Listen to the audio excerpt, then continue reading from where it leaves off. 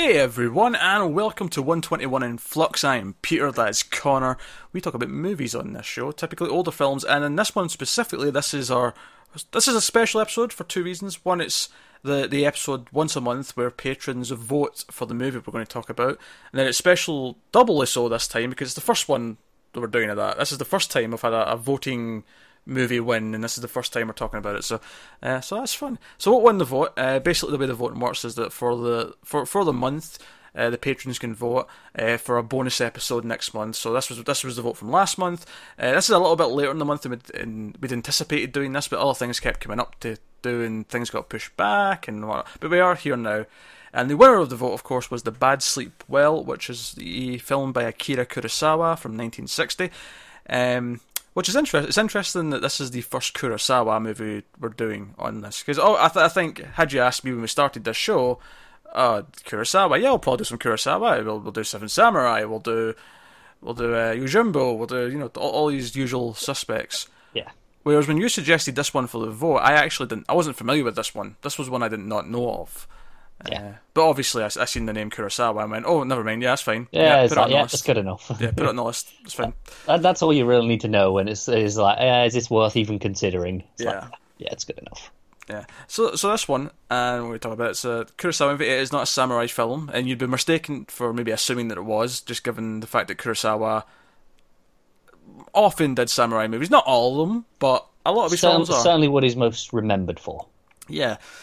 So I guess we'll start spoiler-free, and we'll warn you before we go into spoilers. I don't know how long the spoiler-free section will be necessarily, but just to give a sense of how, if we liked it or not, that kind of thing, yada yada, and then we'll get into it. So what is The Bad Sleep Well about? It is about a sort of, it's basically corruption in a business, and a character's out for revenge over something that's sort of explained as the film goes on, and It's basically just money laundering and embezzlement kind of thing, but the head honchos at this business are kind of forcing the lower down people who are involved to commit suicide so they don't get implicated, so that before they can be interrogated and investigated and all the rest of it, they have this code of honor where they'll commit suicide, but there's someone out to prove what they're up to. There's someone out to get them.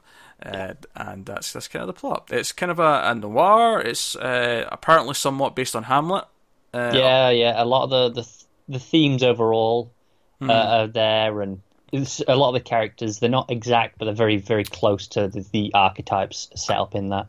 I did read Hamlet when I was in school, but that was a long time ago now, and my memory's foggy enough on it. Yeah, it's kind of like the whole Danish court in Hamlet is basically the corporate businesses in this. Okay. So if that can give you some context to base it around. Yeah.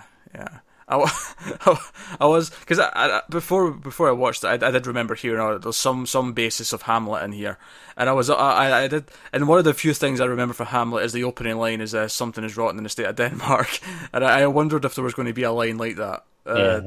It's less of a direct adaptation than some of his other Shakespeare works that Kurosawa did, but it's certainly strongly influenced by Hamlet. Yeah, it's definitely. I think more so. Obviously the other ones are samurai films, sort of out of whatever the Shakespeare play was. Whereas here, it very much is its own thing. It feels like it's a noir. It is. This is Japan's answer to film noir. Yeah, and it's got a lot of his regulars. Toshiro Mifune plays the main character Nishi. Takashi Shimura's in it as well. As soon as I saw him, I went, "Oh, that's the guy from Ikiru." I could have said his name without looking it up, but. It's the guy from Ikiru. It's obviously on one of his big films. And, so... the answer's probably quite obvious, but did you enjoy The Bad Sleep Well? Very, very much. Yeah, I liked it a lot as well. It is 2.5 hours, and if I have a complaint about the film, is that I do think the opening... In fact, it's even called a prologue by one of the characters. The opening 20-minute wedding party sequence is probably the weakest point of the film. Yeah, I think it's fascinating how it shifts perspective after, though. Like the way it sets up things in that prologue. Yeah, it's kind of a thematic. I think my problem with it is that it introduces so many different character names, plot ideas, plot details. There was so much being talked about really quickly amongst, because the paparazzi are there and they're kind of gossiping as things are going on in the wedding, and it was giving me so much information that it was kind of hard to take a lot of it in, and it didn't really feel like a movie to me until it really set up what the plot was going to be. And that became once we really understood what Nishi's character was, and we sort of understand, this is what the movie's going to be about, kind of thing. There's definitely some fantastic moments in that opening section, though. Oh, sure, yeah, there is. I mean, it's not badly directed or anything like that. It's just I wasn't really sure what the movie was yet, and it felt like it was spending a long time in that scene where I'm like, I don't really, what is this movie? I still don't know.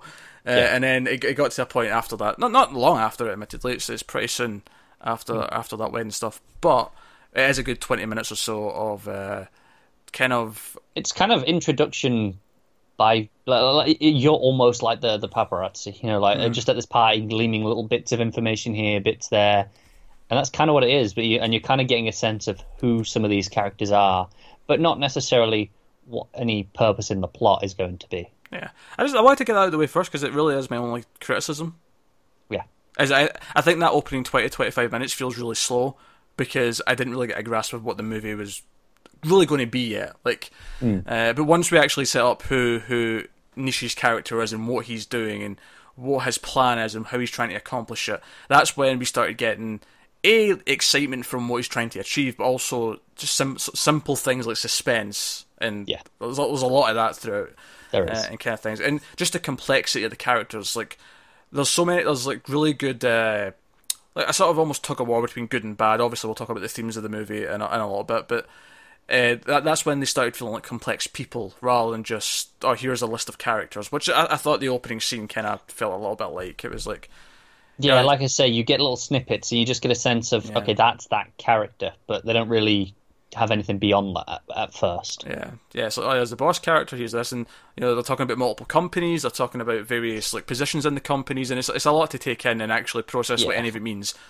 I do think for me it gets away with it a little bit, just because, like I said, you don't get much information. They are very much just a list of characters, but because that is the start of the film, it kind of excuses it a little bit. Well, see, I think the problem for me with it though is that it just dumps all this info on me. And the thing is the movie after that, by showing me what the characters do, each of them, I understand what they are and who they are and what they do. But having people just say this really quickly at the start, it's almost overwhelming. I'm like, whoa, am I supposed to keep all this in? It is a lot of information all at once. Yeah. The movie, to be fair, Kurosawa knows what he's doing. He guides you through it after that. But it's almost scary for a minute where I'm like, wait a minute, am I supposed to remember all these details, what all these job titles are? It's one of those things where they set it all up, give you all the information, and then as you go through it slowly, you kind of remember. You go, okay. Yeah. Because I think there's one key plot point that's set up, maybe two, but there's one key plot point and bit of the backstory that's set up in that opening scene, which they need to set up and they need to have that there. Yeah. And then the rest of it's like not quite redundant, but they give maybe too much, but that is my one criticism, is that opening 20 minutes feels slow because it is just all this information being spouted at me constantly. Once we get past that though, and it becomes what the movie actually is, it is 2 hours of just pure joy. Like I say, suspense, glorious cinematography. It's one of the things that I love about a lot of Kurosawa's movies from this time period is that it's very rare to see a film that's an anamorphic, the big wide, like most movies are today, but in black and white. Because typically movies shifted to colour before they shifted to going this wide. There are exceptions, obviously, but it's fairly uncommon. Yeah, it's to the point where it's clear it's a stylistic choice rather than a limitation. Yeah, and with Kurosawa, I can think of at least 3 or 4 examples just off the top of my head. Yeah, he likes the wide and the black and white, doesn't he? Yojimbo and Sanjuro are both wide and black and white. I think High and Low might be, just from memory, but he's got quite a few of them. But no, so very, very stylish, very, very good. I think the characters are actually really complex to a very interesting, a very, very exciting degree, because Nishi, obviously the title of the movie is The Bad Sleep Well, and I think I immediately read that as, oh, the bad sleep well because they don't feel any guilt over the bad shit they do. That's what makes them bad. Yeah. And the whole idea with the main character is, okay, he's on this quest for vengeance, he's on this quest to see justice done, but does he cross a line himself? Does he become bad in doing so? There's a morality to it in the middle, which I really it's like. why I think it's really interesting that, to go back to what you were just saying, that it is in black and white, because it almost feels like, nah, this is a stark, just shades of grey, because that's all a black and white movie is. There is no clear colours, it's just here's shades of grey, and that's kind of ties in really nicely with the themes that it presents. Yeah, maybe that was a choice, or maybe it wasn't. Maybe colour was just hard to do in Japan in 1960. Yeah. I don't know, but it's good stuff. Acting's really good across the board. It's very stylish the way it's shot. As we said, there's some great moments where it plays with darkness. Yeah, there really is. A lot of shadows. Yeah, a lot of shadows. And reflections as well. There's some good use of reflections. Yeah, there is. And yeah, it's a proper emotional roller coaster once it gets going, which I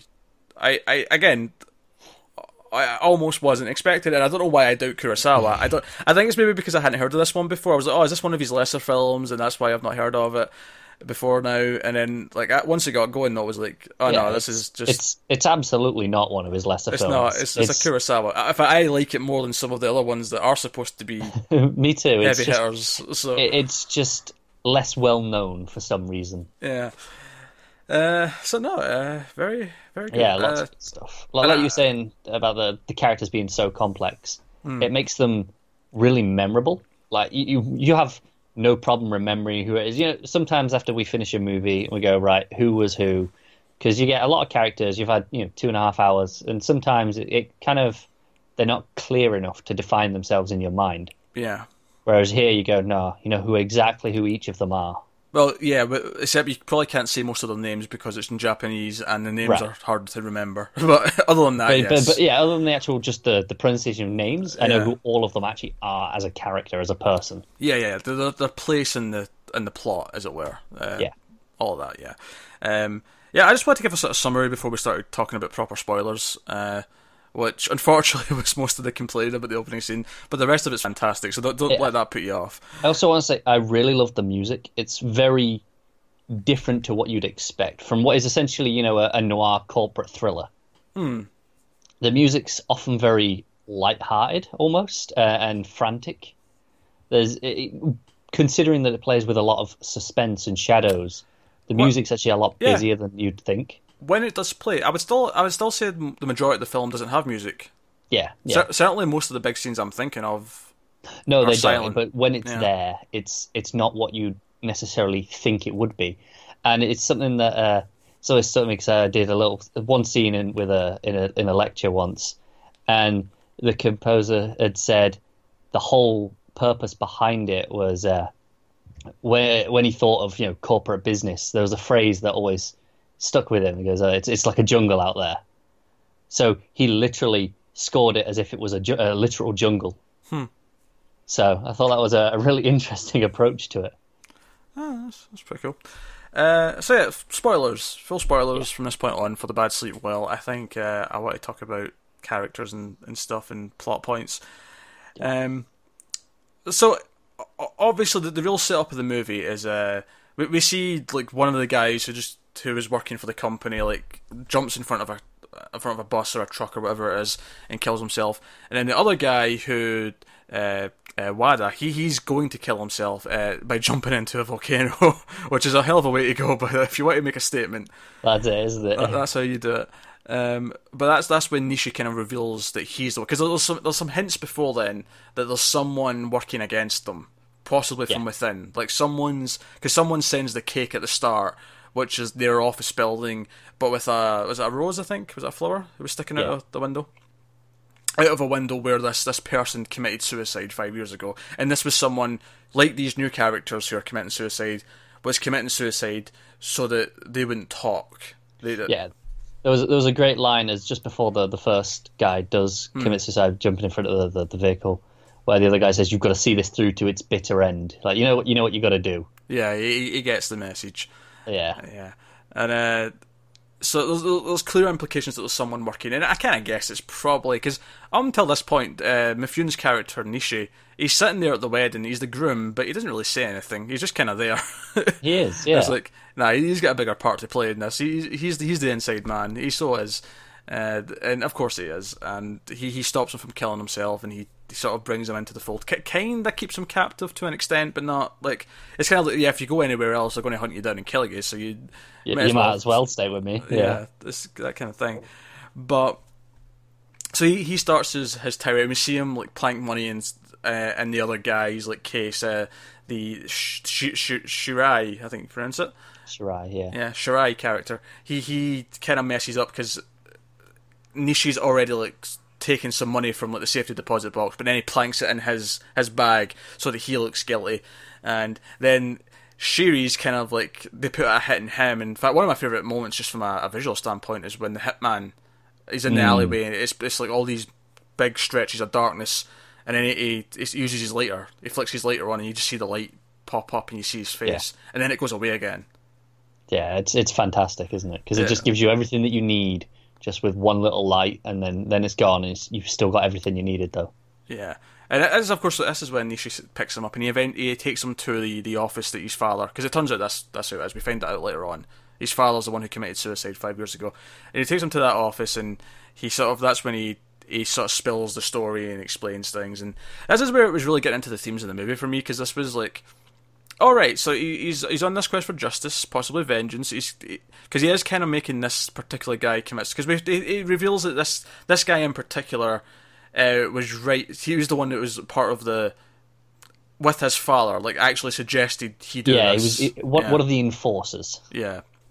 But this for me was like, okay, this is really setting up the themes of the movie. This is like, okay, he's the good guy, he's our hero, but is he like crossing certain lines? And obviously, I think the other main part of where it comes out of that is, obviously we mentioned that he was at a wedding at the start. The wedding, of course, was to the villain's daughter, to Yoshiko, and she walks with a crutch. She's got an injury in her leg that's permanent, and her brother Tetsuo is a character as well, and he's like, oh, if you break my sister's heart, I'll break your neck, kind of thing. And yeah, when you say that as your wedding speech, that was his wedding speech, yes. I think it cut to someone else as well. That was unique. It was unique. That's what I mean. There's moments like that made the opening worthwhile enough for me, like that, and the reactions when the cake came out. Yeah. It's worth mentioning it's Shirai who reacts the most with the cake, because he's holding the knife and he drops it and he's all frantic because he knows what that means. It means something to him. But yeah, so it's the stuff with the wife. It's the wife in particular actually that really makes you question, like, is he crossing a line? Because the wife is the thing that makes him think he's maybe crossing a line. It's where he kind of feels guilty. It's what causes him not to sleep at night, if you will. If we're going with the metaphor of the title of the movie, I think that whole bit about the title of the movie is really interesting. Is you've singled out this key scene in the office, which that's also the scene where he essentially says that, like, oh, how do they sleep okay at night? But he doesn't quite say it, but he paraphrases. Yeah, he's poking at it because he's married the wife to get in with the boss man, and because he's working as his secretary, so he's close by. He's hearing things, he can plant things. He's around, and it comes up that he's actually developed feelings for her, but she genuinely wants to actually be a married woman and likes him. And she's like upset that he's like insisting on sleeping in different beds. Now he's actually doing that for kind of noble reason, where he feels like he's taking advantage if he does like sleep with her and things like that. Yeah. So he's kind of like counteracting it because he has his guilt. But it makes you care about the fact that he feels bad about doing this to her, and you feel bad when she finds this out. And their relationship, it's funny. There was a lot of things in this movie where when they started setting things up, I really didn't. Like, it was fine, but I didn't necessarily think early on, I'm going to care about those two as a couple by the end of the movie. Well, that's it, because when it's set up, it's just like, okay, even at the wedding, people aren't really sure why they're getting married. They're like, oh, why is he deserve the boss's daughter? Like, it's very unsure as to, what's the point of this relationship from an outside perspective. And that's kind of how we feel at the start as well. Yeah, but over the course of the movie, Him having the feelings, and obviously he buys the flowers, which is sort of him going to make his first actual show that he does care about her, is when he's found out. And that's when he runs off, and it's actually really exciting. It's because they're in the hideout, and they're sort of, it's like a factory that's been bombed, and I've got some comments on that actually. That setting for their hideout, but when it cuts to this, it's Wada who runs off and goes to get her because he wants a different resolution to all this. He's not necessarily happy with how Nishi and Itakura. I had to think about his name there. Itakura. Yes, I'll go with that. Itakura. He's the guy who swapped names with, because we find out that him and Nishi have swapped names, and that's how he got in close without them noticing names that are similar to his dad or anything like that. It completely makes him anonymous kind of thing. They also mentions later on, it gives him the history that makes it look, he used to go to college, used to do all these things, where he hadn't actually done these things, but the actual Nishi had. So yeah, it gave him the background he needed to get the job, and it gave him, plausible deniability, because for all intents and purposes, legally, all the records were changed, so he was this person. So no matter what they looked into, they'd just find it. But yeah, so Wada's not really happy with their plan for how they're handling this, because at this point they've got the other guy, they've got Moriyama, locked in a cell, sort of basically starving him until he talks about everything, because he knows he's got all the dirt on the company. He can give them everything if he talks. But of course, as we've seen, they're quite loyal. They're willing to kill themselves to avoid speaking to the authorities. But he's not happy enough, so he goes and gets Yoshiko.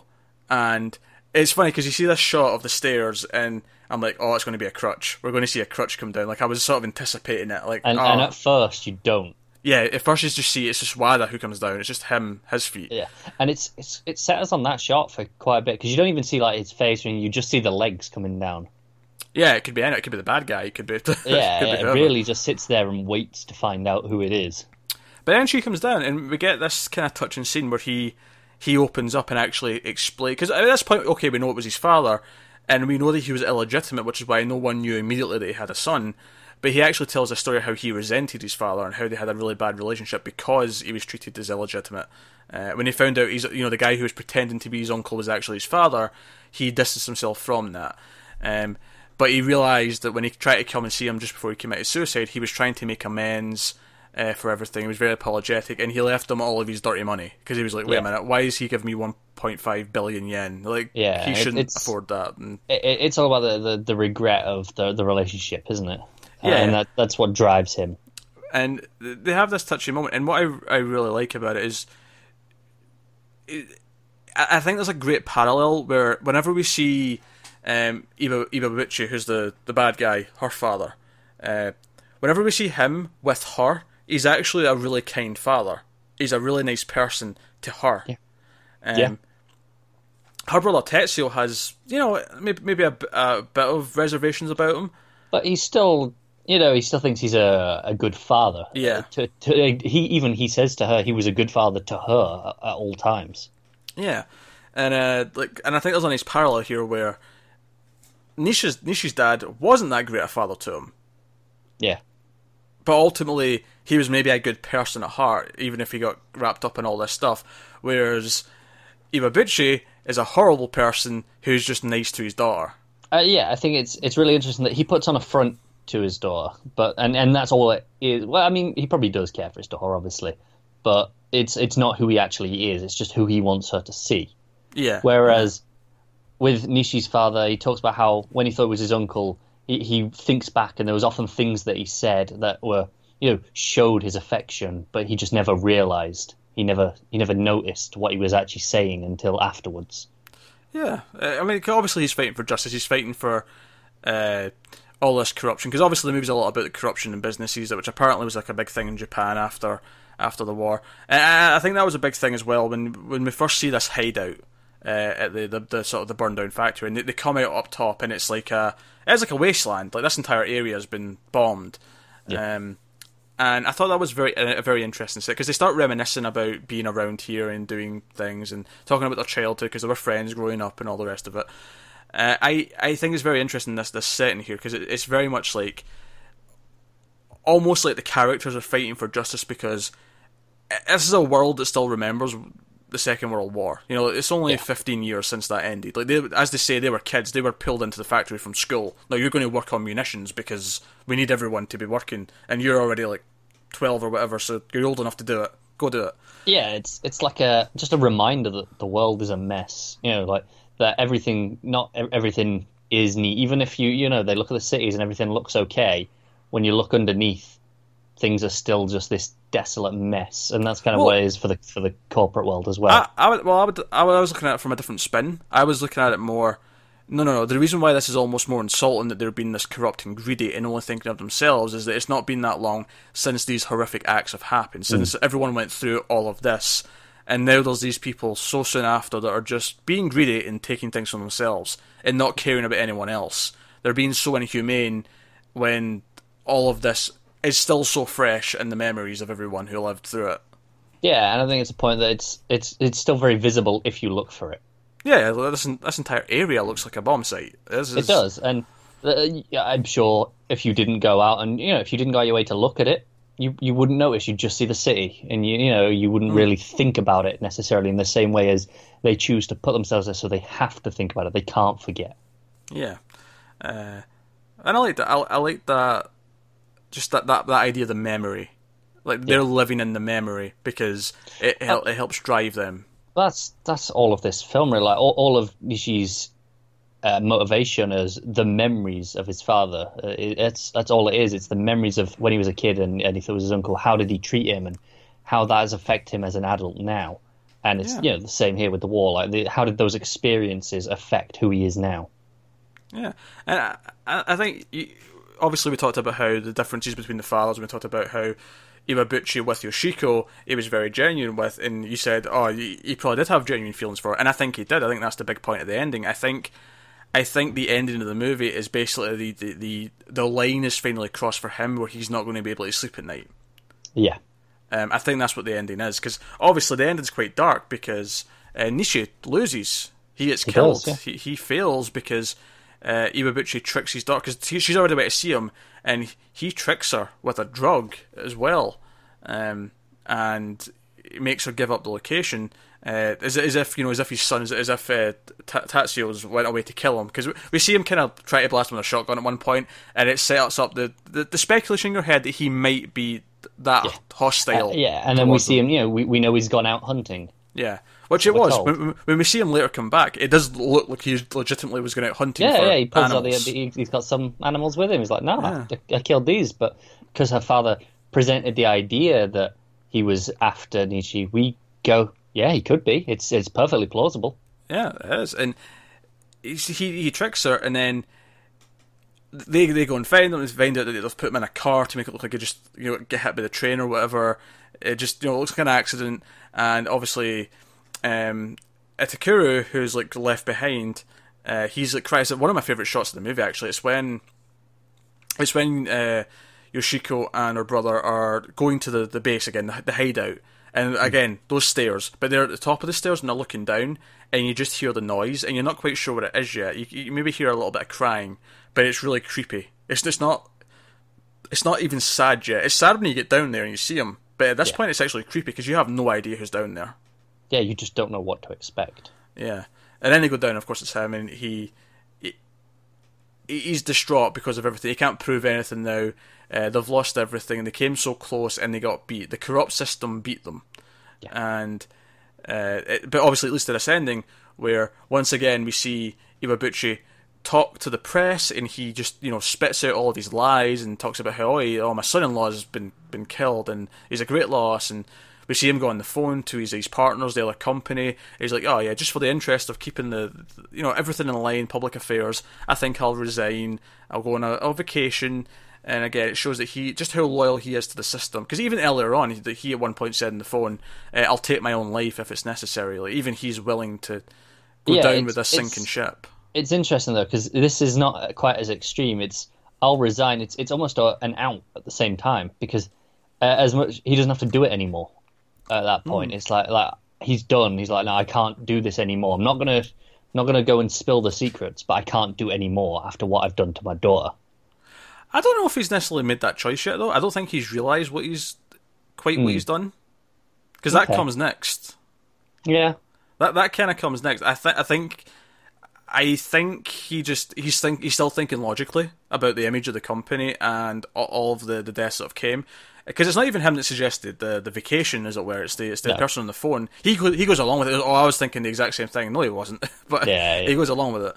But that's when Yoshiko and her brother are there. And because the funny thing was, up until this point, I thought that Nishi might still be alive, because we've never seen a body. And if I have one thing I'm trained in movies and TV, is if it ain't no body.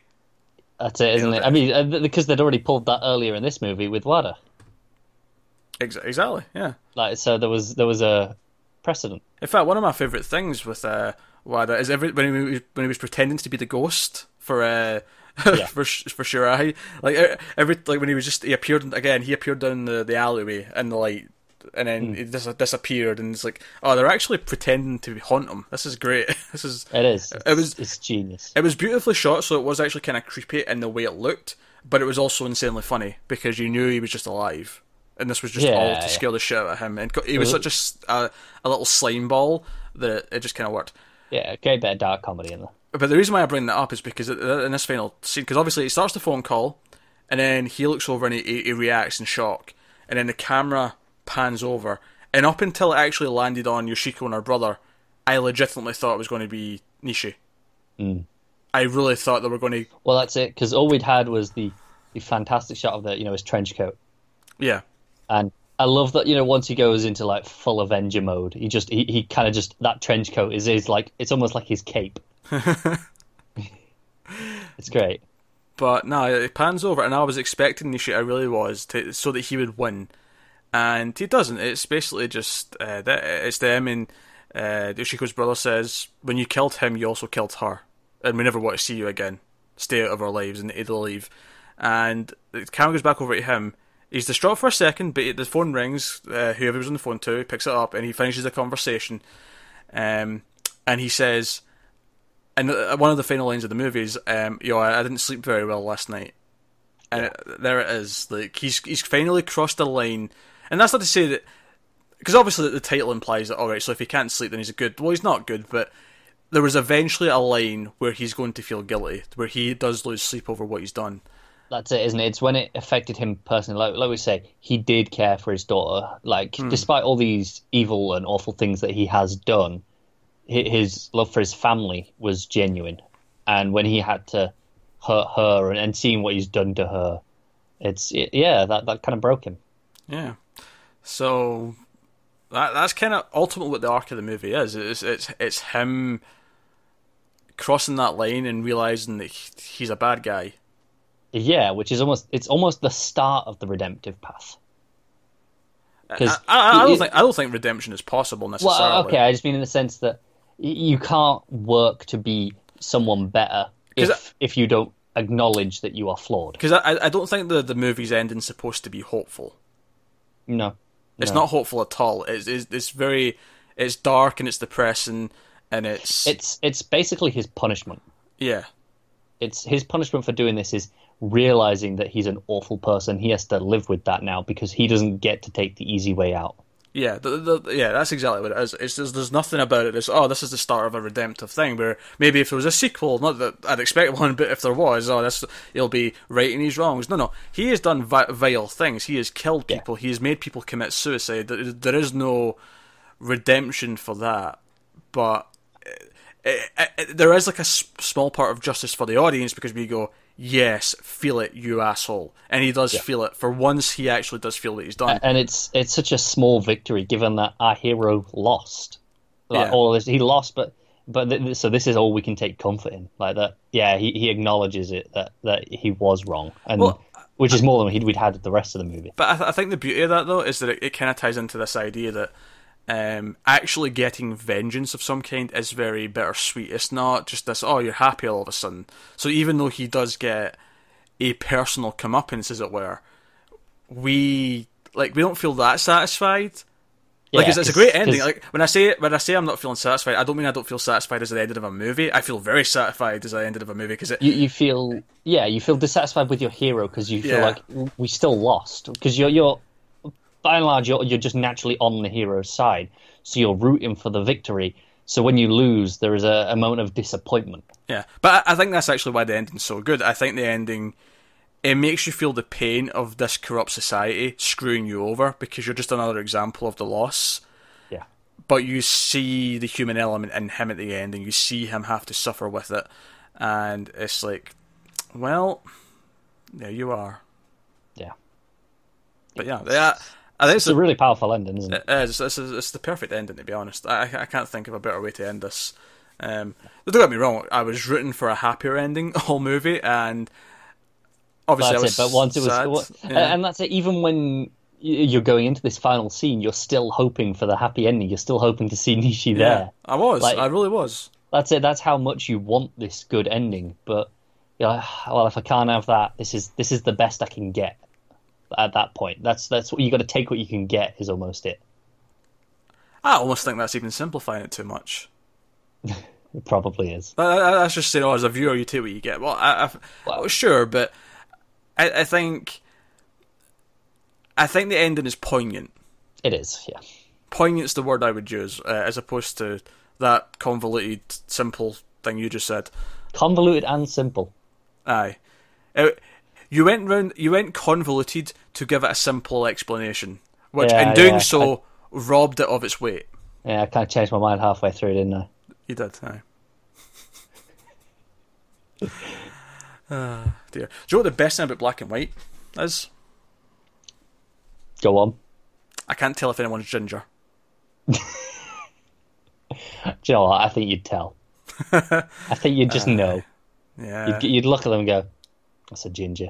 I'm going to put you in black and white for one of these videos and just be like, nah, I'm not convinced. It's still might look like black hair on the black and white, but it's not. I just know. You just know in your soul that no, there's a ginger there still.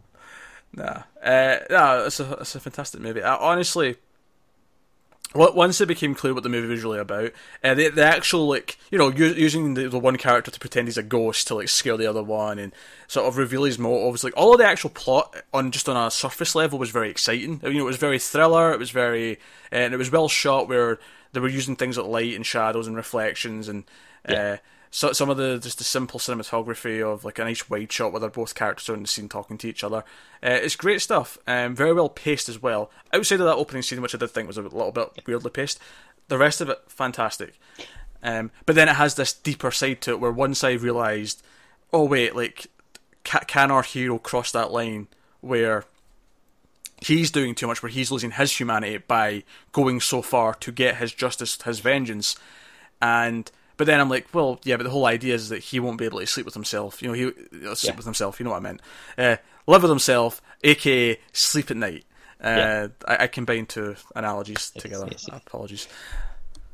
But once that became like a clear thing, like I started reading every single scene that way, and it was it made it just a lot more enriching as a result. Like everything, and that's it. And every single scene did have that meaning as well. There was nothing there that was just there for the sake of it. It was all serving this greater narrative. Because when they confront him at the house, when you know, the other guy finds out, he sees the picture from the guy's funeral from 5 years ago, and it turns out, oh wait, that's him. It's been him all along. Which, by the way, great reaction. His face was glorious. But when he tells the boss man, and the brother overhears it, Tatsuya overhears it, and he comes out with a gun and he screams it, and like Yoshiko turns around and is like, what? And as much as we're on his side, and as much as we agree with what he's doing, Yoshiko's disappointment in it kind of breaks your heart a little bit, because you care about the fact that he cares about her, but also the fact that she does seem like a genuinely nice person who, on top of it all, is living with a disability. And you get the sense that maybe, she had a hard time finding a husband because she, you know, wasn't out like everyone else, kind of thing. And she found someone, she was happy, and this is kind of like this betrayal kind of idea. Just what I love about that moment. Nishi has this thing, you know, he whistles that same tune, and he always whistles when it's a moment that's kind of important to him. And often it's, you know, when he's going to kill the guy, or, you know, going off to confront someone. But one of the times that he does it is as he's walking up to that house with the flowers. Yeah. And it really tells you, no, this is genuine. because that's the only those times that he whistles. They're when he's truly himself. Actually, one of the biggest laughs of the movie is, they're trying to starve the guy to make him talk about everything. Yeah. And it just cuts to a scene of him eating. Yeah. You know right away he's broke. And he's just chowing he's just down. shoveling down the food. And it's like, yep, okay, he broke. Yeah, no. It's great. That was pretty funny. Yeah, so that's the thing about this movie, is as much as the themes are pretty dark and it is a good exploration of character, there are genuinely some really funny moments as well. There are, and it's impressive they never feel out of beat. Like, they're always just like, of course that's a funny moment in this horrific situation. Yeah. Oh, absolutely. And then the ending, and it makes everything feel a bit more realistic as well, because there are ups and there are downs, and there's funny moments, but there's also more serious moments. There's emotional moments and so on. So the ending feels like more of a realistic gut punch, because they felt like real people, they felt like real characters. Yeah, absolutely. So, no, fantastic. Really is. It's a Kurosawa movie, which I'm glad this was picked for us. I mean, obviously we'll end up doing more of his films at some point or other. Yeah. I have no doubt. But this was had we been doing this when Magnificent Seven came out, that would have been a good excuse to do Seven Samurai. It would have, given that is actually the original. The problem is, like, we often find an excuse to do films like that. Yeah. But the ones like Seven Samurai, the ones where we just pick, right, we're going to do that one whenever. Yeah. That's such a long movie that we're going to have to really think about when we schedule to do it. 3.5 hours is a commitment, certainly. Yeah, because we have to make sure we schedule it where we've probably got nothing else on that day. Because, 3.5 hours to watch, that's the whole day. An hour or whatever to talk about it. Like, that's it. We're not doing anything else. To be fair, Seven Samurai, I think an hour for the conversation. I'm being stingy there. Yeah, but absolutely. But no, I mean, I would certainly rank this pretty highly on his list of movies. Not top 3 or anything like that. Certainly, I've got like others that would slot into those slots, but it's up there. But I like it more than some of the other. Like, I like this more than I probably. In fact, out of the Shakespeare adaptations, if you want to call them that, this is probably my favourite. I'm yet to see Ran, but I think I did prefer Throne of Blood over this, but that's just because I have a deep love of Macbeth anyway. That's like my favourite Shakespeare. So to see it adapted so well is something that just gets extra points for me. Oh, okay. No, I think I like this more. I think something I really love as well is when I see a really good Kurosawa movie that's not samurai, and I love his samurai stuff, but it's really fascinating to watch him work in contemporary. It almost Japan impresses you more, doesn't it? Because you're like you kind of forget that he can do this stuff just as well. Because High and Low is very good. That's a very good thriller. If you've not seen that, that's about someone getting kidnapped. It's a great movie. So it's almost a sort of plot you'd expect Hitchcock to do. Hell, this is the sort of plot you may expect Hitchcock to do. It is, isn't it? Which, I mean, I guess in a lot of ways he... Not so much in the style, but just in the sense that he is the Japanese director of the time that everyone knew his name. Kind of like Hitchcock was the director of the time. Everyone knew his name. Yeah, he was the A-list big name. Yeah. I mean, sure, there's all directors at the time that were also really great, like Billy Wilder and... I'm blanking now that I said that. I shouldn't have put in that path. But like, even as good as Billy Wilder was, he wasn't a household name like Hitchcock was to people who didn't, follow movies as much. Well, that's it. Like, even today, you say Hitchcock, everyone knows Hitchcock. Yeah. Even if they haven't seen any of his films, they know the idea. They know what to expect from a Hitchcock film just from that. Do you know, I once had a friend who I said at one point, because I knew well enough to know what he had and hadn't seen. I said, well, you've never seen a Hitchcock movie. I can't remember why I said that, but the conversation led to me saying, you've never seen a Hitchcock movie. He says, yeah, I have. I was like, which one? He's like, Silence of the Lambs. I'm like, aye, Silence of the Lambs, that movie that came out like a good 15 or so years after he died. Aye, that one, that was him. You dumb prick.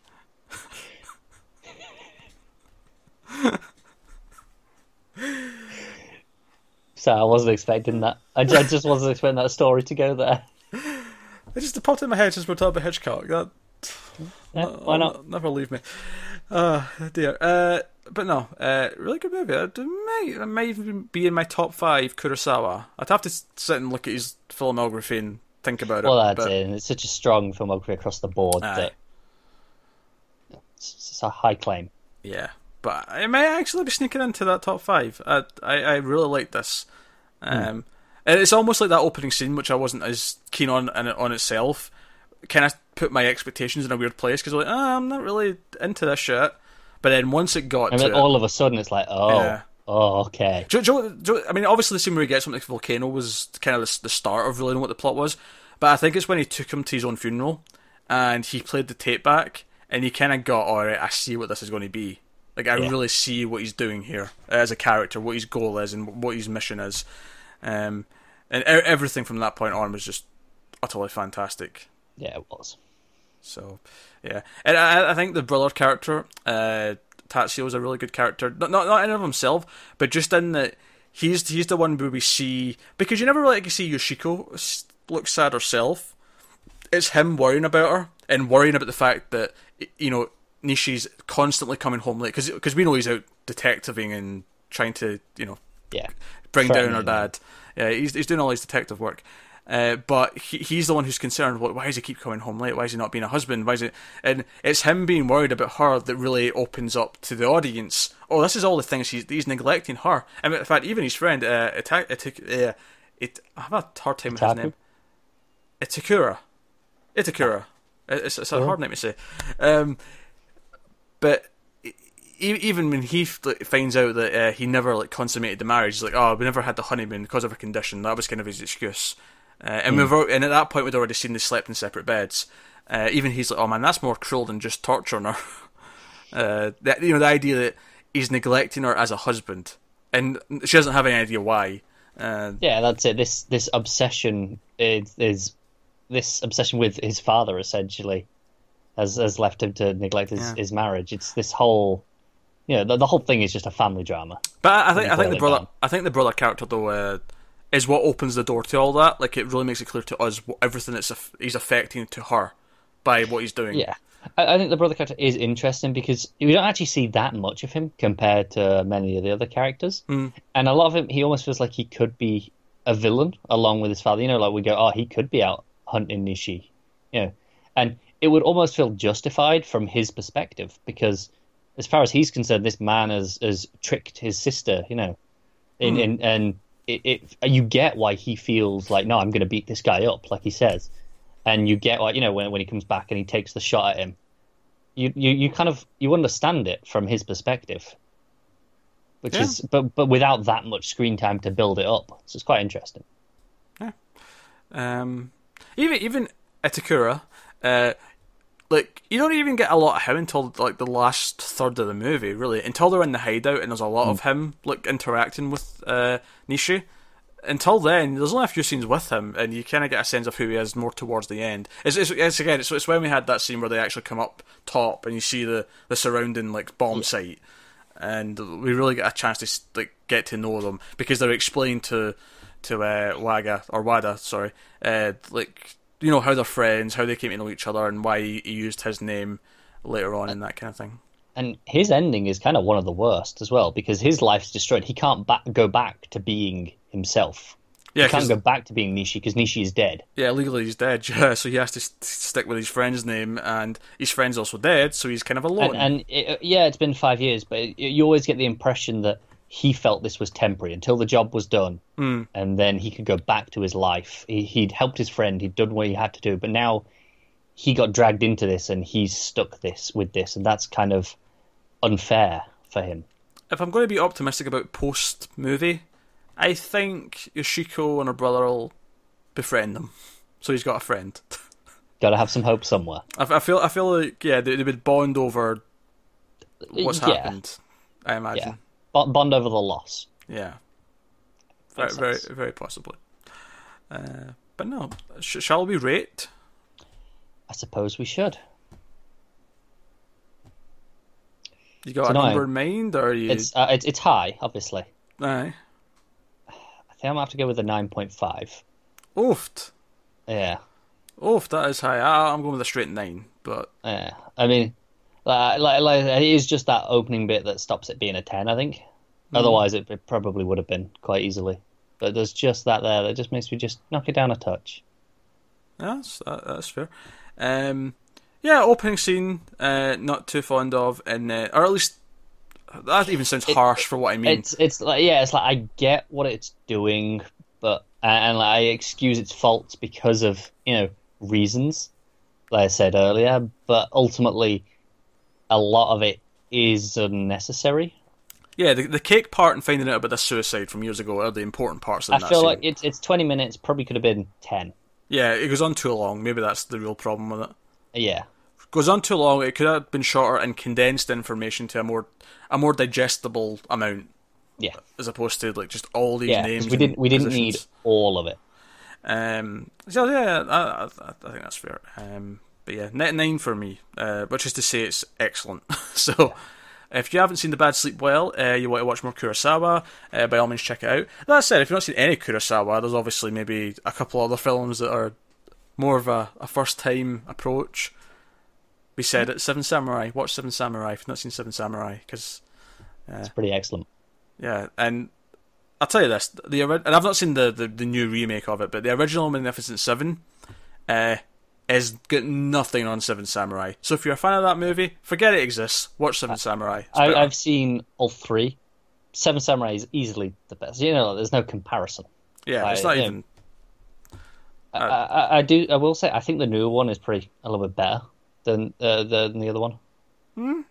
Sure. Just it's got a little bit more going for it, but I think ultimately both of them are fine, but nothing special. They're not Seven Samurai. Aye. But there you go, 99.5. So that's one of the highest. I think we've topped that a few times with Alien and Aliens. I think those were both up in the 10 range. And obviously you gave Unbreakable on Mulholland Drive. I give that a 10 as well. Mulholland Drive, yeah. You were a bit higher than me on those. Godzilla was quite high. Was Godzilla 10? 9.5 maybe? I think that was maybe the 9s. Yeah, it was quite high, definitely. I don't know if it was quite as high as this. But still, there you go. That's The Bad Sleep Well, Akira Kurosawa. Check it out, obviously. Let us know what you think of the film if you've seen it in the comments below. Like, subscribe, all that stuff. Helps us out a lot. Get us on Twitter at mild_fuzz for channel updates and that kind of stuff. If you want to support the channel, head over to patreon.com/mildfuzztv. Of course, one of the perks is that you get to vote on the monthly vote in the $5 tier. But even just in the $1 tier, you get these a week early. Every 1.21 in Flux, you get a week in advance. So if you're watching this publicly on YouTube, it means the next one at least, if not next 2, because sometimes we do more than one a week, but at the very least the next one will be up for patrons. And if you're watching this just as it's gone up on YouTube, the vote for next month's Patreon's pick should just about still be up. Just about, yes. Yeah. Just about. Not for a long time, because by the time this goes up publicly on YouTube, it will be very near the end of the month. But you have until the last day of the month to vote on the July vote for. And if you're watching this a bit later, well, then you can go and vote for August's. Aye. We'll be announcing what the August picks are, what the August options for the vote are. At the same time, we announce the winner of the previous one. Yeah, I think. At least that's the plan right now. If I think of a problem with that plan, it'll change. But right now, that's the plan. So no, that is us. So once again, thank you very much for watching. Hopefully, it's nice to do an older movie, especially one that I've not seen. Yeah, especially as recently with so many of these new films coming out that we're having to do previous movies of. It's been a while since we've actually done something older, which was the whole point of starting this show in the first place. Yeah, I mean, there's room for both, because I often find I don't rewatch stuff as much as I should either. Yeah, that's true. Because I often feel compelled, if I'm watching a movie, I should watch something that I've not seen. I should expand my horizons. So I like having an excuse for both, but it has been oddly one-sided this past month. It's just been stacked for this month because of certain films coming out. Yeah, namely Spider-Man and Apes. Yeah. Those variety, but no. Thank you very much for watching. Let us know what you think in the comments, blah, blah, blah, blah. I've said all that already, but we started talking about other things. I feel weird about just ending now, but I guess it's time to end. So, bye guys, we'll see you next time.